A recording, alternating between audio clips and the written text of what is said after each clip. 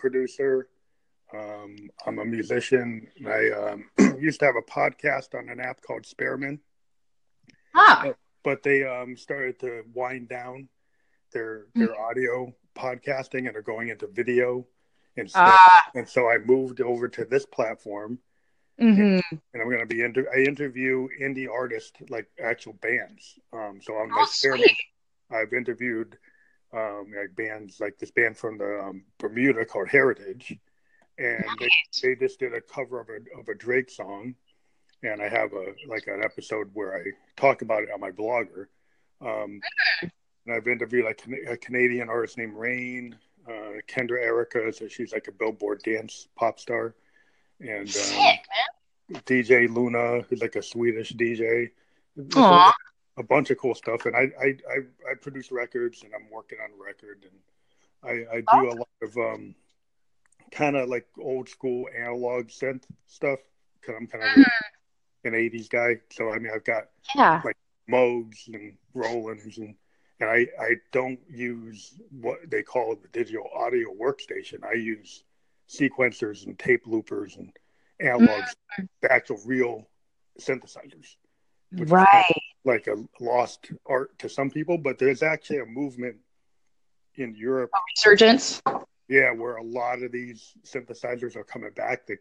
The company Moog, which created, the synthesizers that like people might not really, recognize that they like Moog, but if you listen to the Chronic, that is a Moog Model D synthesizer Oh. that makes most of those sounds, and most of those sounds were also done by P Funk Funkadelic Mm-hmm. using Moogs. So most of early hip hop is actually based on Funkadelic, and they used Moog synthesizers. So Wow. those are analog synths that make that sound, and Mm-hmm. everybody who's grew into that stuff, synthesizers aren't just Duran Duran and Flock of Seagulls and stuff like that. Um, Yeah. they're used in hip hop. They're heavy bass lines. They're created by these synthesizers, and so Mm-hmm. I'm kind of a synth guru. I'm kind of like a big proponent of people like learning how to get a synthesizer and using it, but to make music, because you can do a lot of your own grooves. You don't have to Right. sample. You can create your own stuff. Yeah, and that's like the biggest part of it, isn't it? The aspect of, well, like being able to create it on your own. I mean, the opportunities and as well like just the capabilities that we have now in some ways to like go ahead and learn this. And some people don't know that they can do it themselves. You know what I mean? Yeah, Like, well, there's so much. I mean, like, not putting down the DAW. I mean, if you live in an apartment and you don't have access to, enough room to have a synthesizer, then having like an Apple or a Surface, and then loading Pro Tools or Ableton Live or any of those programs, or like Fruity Loops or any like FL Studio, you can take somebody that has no musical training, and they can get on the laptop, and once they figure out how to layer and how to use the soft synths, you can create beats and grooves, and you can do it.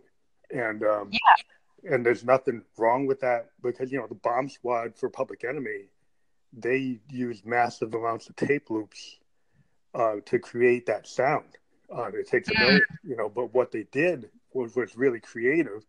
They didn't do like a Vanilla Ice, Ice Ice Baby, and like steal like David Bowie and somebody else's song. Yeah. and then say that's a new song. They actually have very deep reference points, and pulling, they pulled like noise, ambient noise, like Yeah. really, they pulled like jazz records that were not well known, or old R&B records that weren't well known, and because that takes a level of creativity that when you sample like that, then you actually create something that's new, you know. Yeah, agreed. Because there's that fine line between, just kind of of where it is definitely and obviously somebody else's song, and you're just kind of like inserting yourself, Yeah, as opposed to actually, creating something that is definitely new.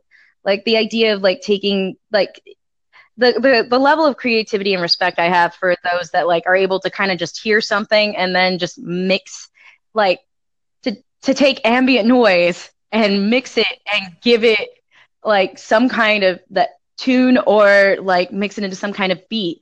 That's like a different kind of mind, just all in and of itself. Yeah, it's And, just cool. Like the equipment today, there are samplers that let you mm-hmm. like record something, right? So you can take it straight and it's okay, I've got the exact copy. But then they let you splice it and slow it down and invert it and turn it around. So I have this sampler from this company called Make Noise, this American company, and they make this module that lets you capture like a sample. But when you take it, it can rip it apart in multiple ways. It can take Huh. a vocal from the center of the recording and then Mm-hmm. a vocal from the end of the recording and then make them happen at the same time. It can actually Nice. do time warping. It can do inverting Interesting. and reversing. So what I've done is I sample my own material and then you Mm-hmm. go back and like rip it apart and slow it down. Let's just say I had something at 160 beats per minute, that I drop it down to 40, and then I'll go and invert it, and I do all these things, and it's not recognizable. It doesn't even Yeah. sound like the same thing, and it ends up giving you what you call like a sound source. And in synth Mm-hmm. kind of tech, it's like an oscillator. And the synthesizers, the sound source in a synthesizer is called an oscillator. And when you turn a sample to become an oscillator, then that sound can actually be used for the whole length of the keyboard. And so that becomes like a tone. And so that sample can become like a piano or become like a tone that's on a DX7 or a Yamaha or a Korg Kronos or any of these synthesizers. Once you take that sample and you turn it into a tone, oscillating tone, you can actually utilize it in chords. You can utilize it in melodies. And that actually gives you a lot of capability to do a lot of stuff that's not, typical. And that's the main thing in Right. music. What you want to do is find a new way to do something. Yeah, definitely, definitely. And a lot Or of it is like merging genres. You take jazz, you mix it with hip hop. You take rock and you put it into hip hop. You take multiple genres and you kind of cross pollinate.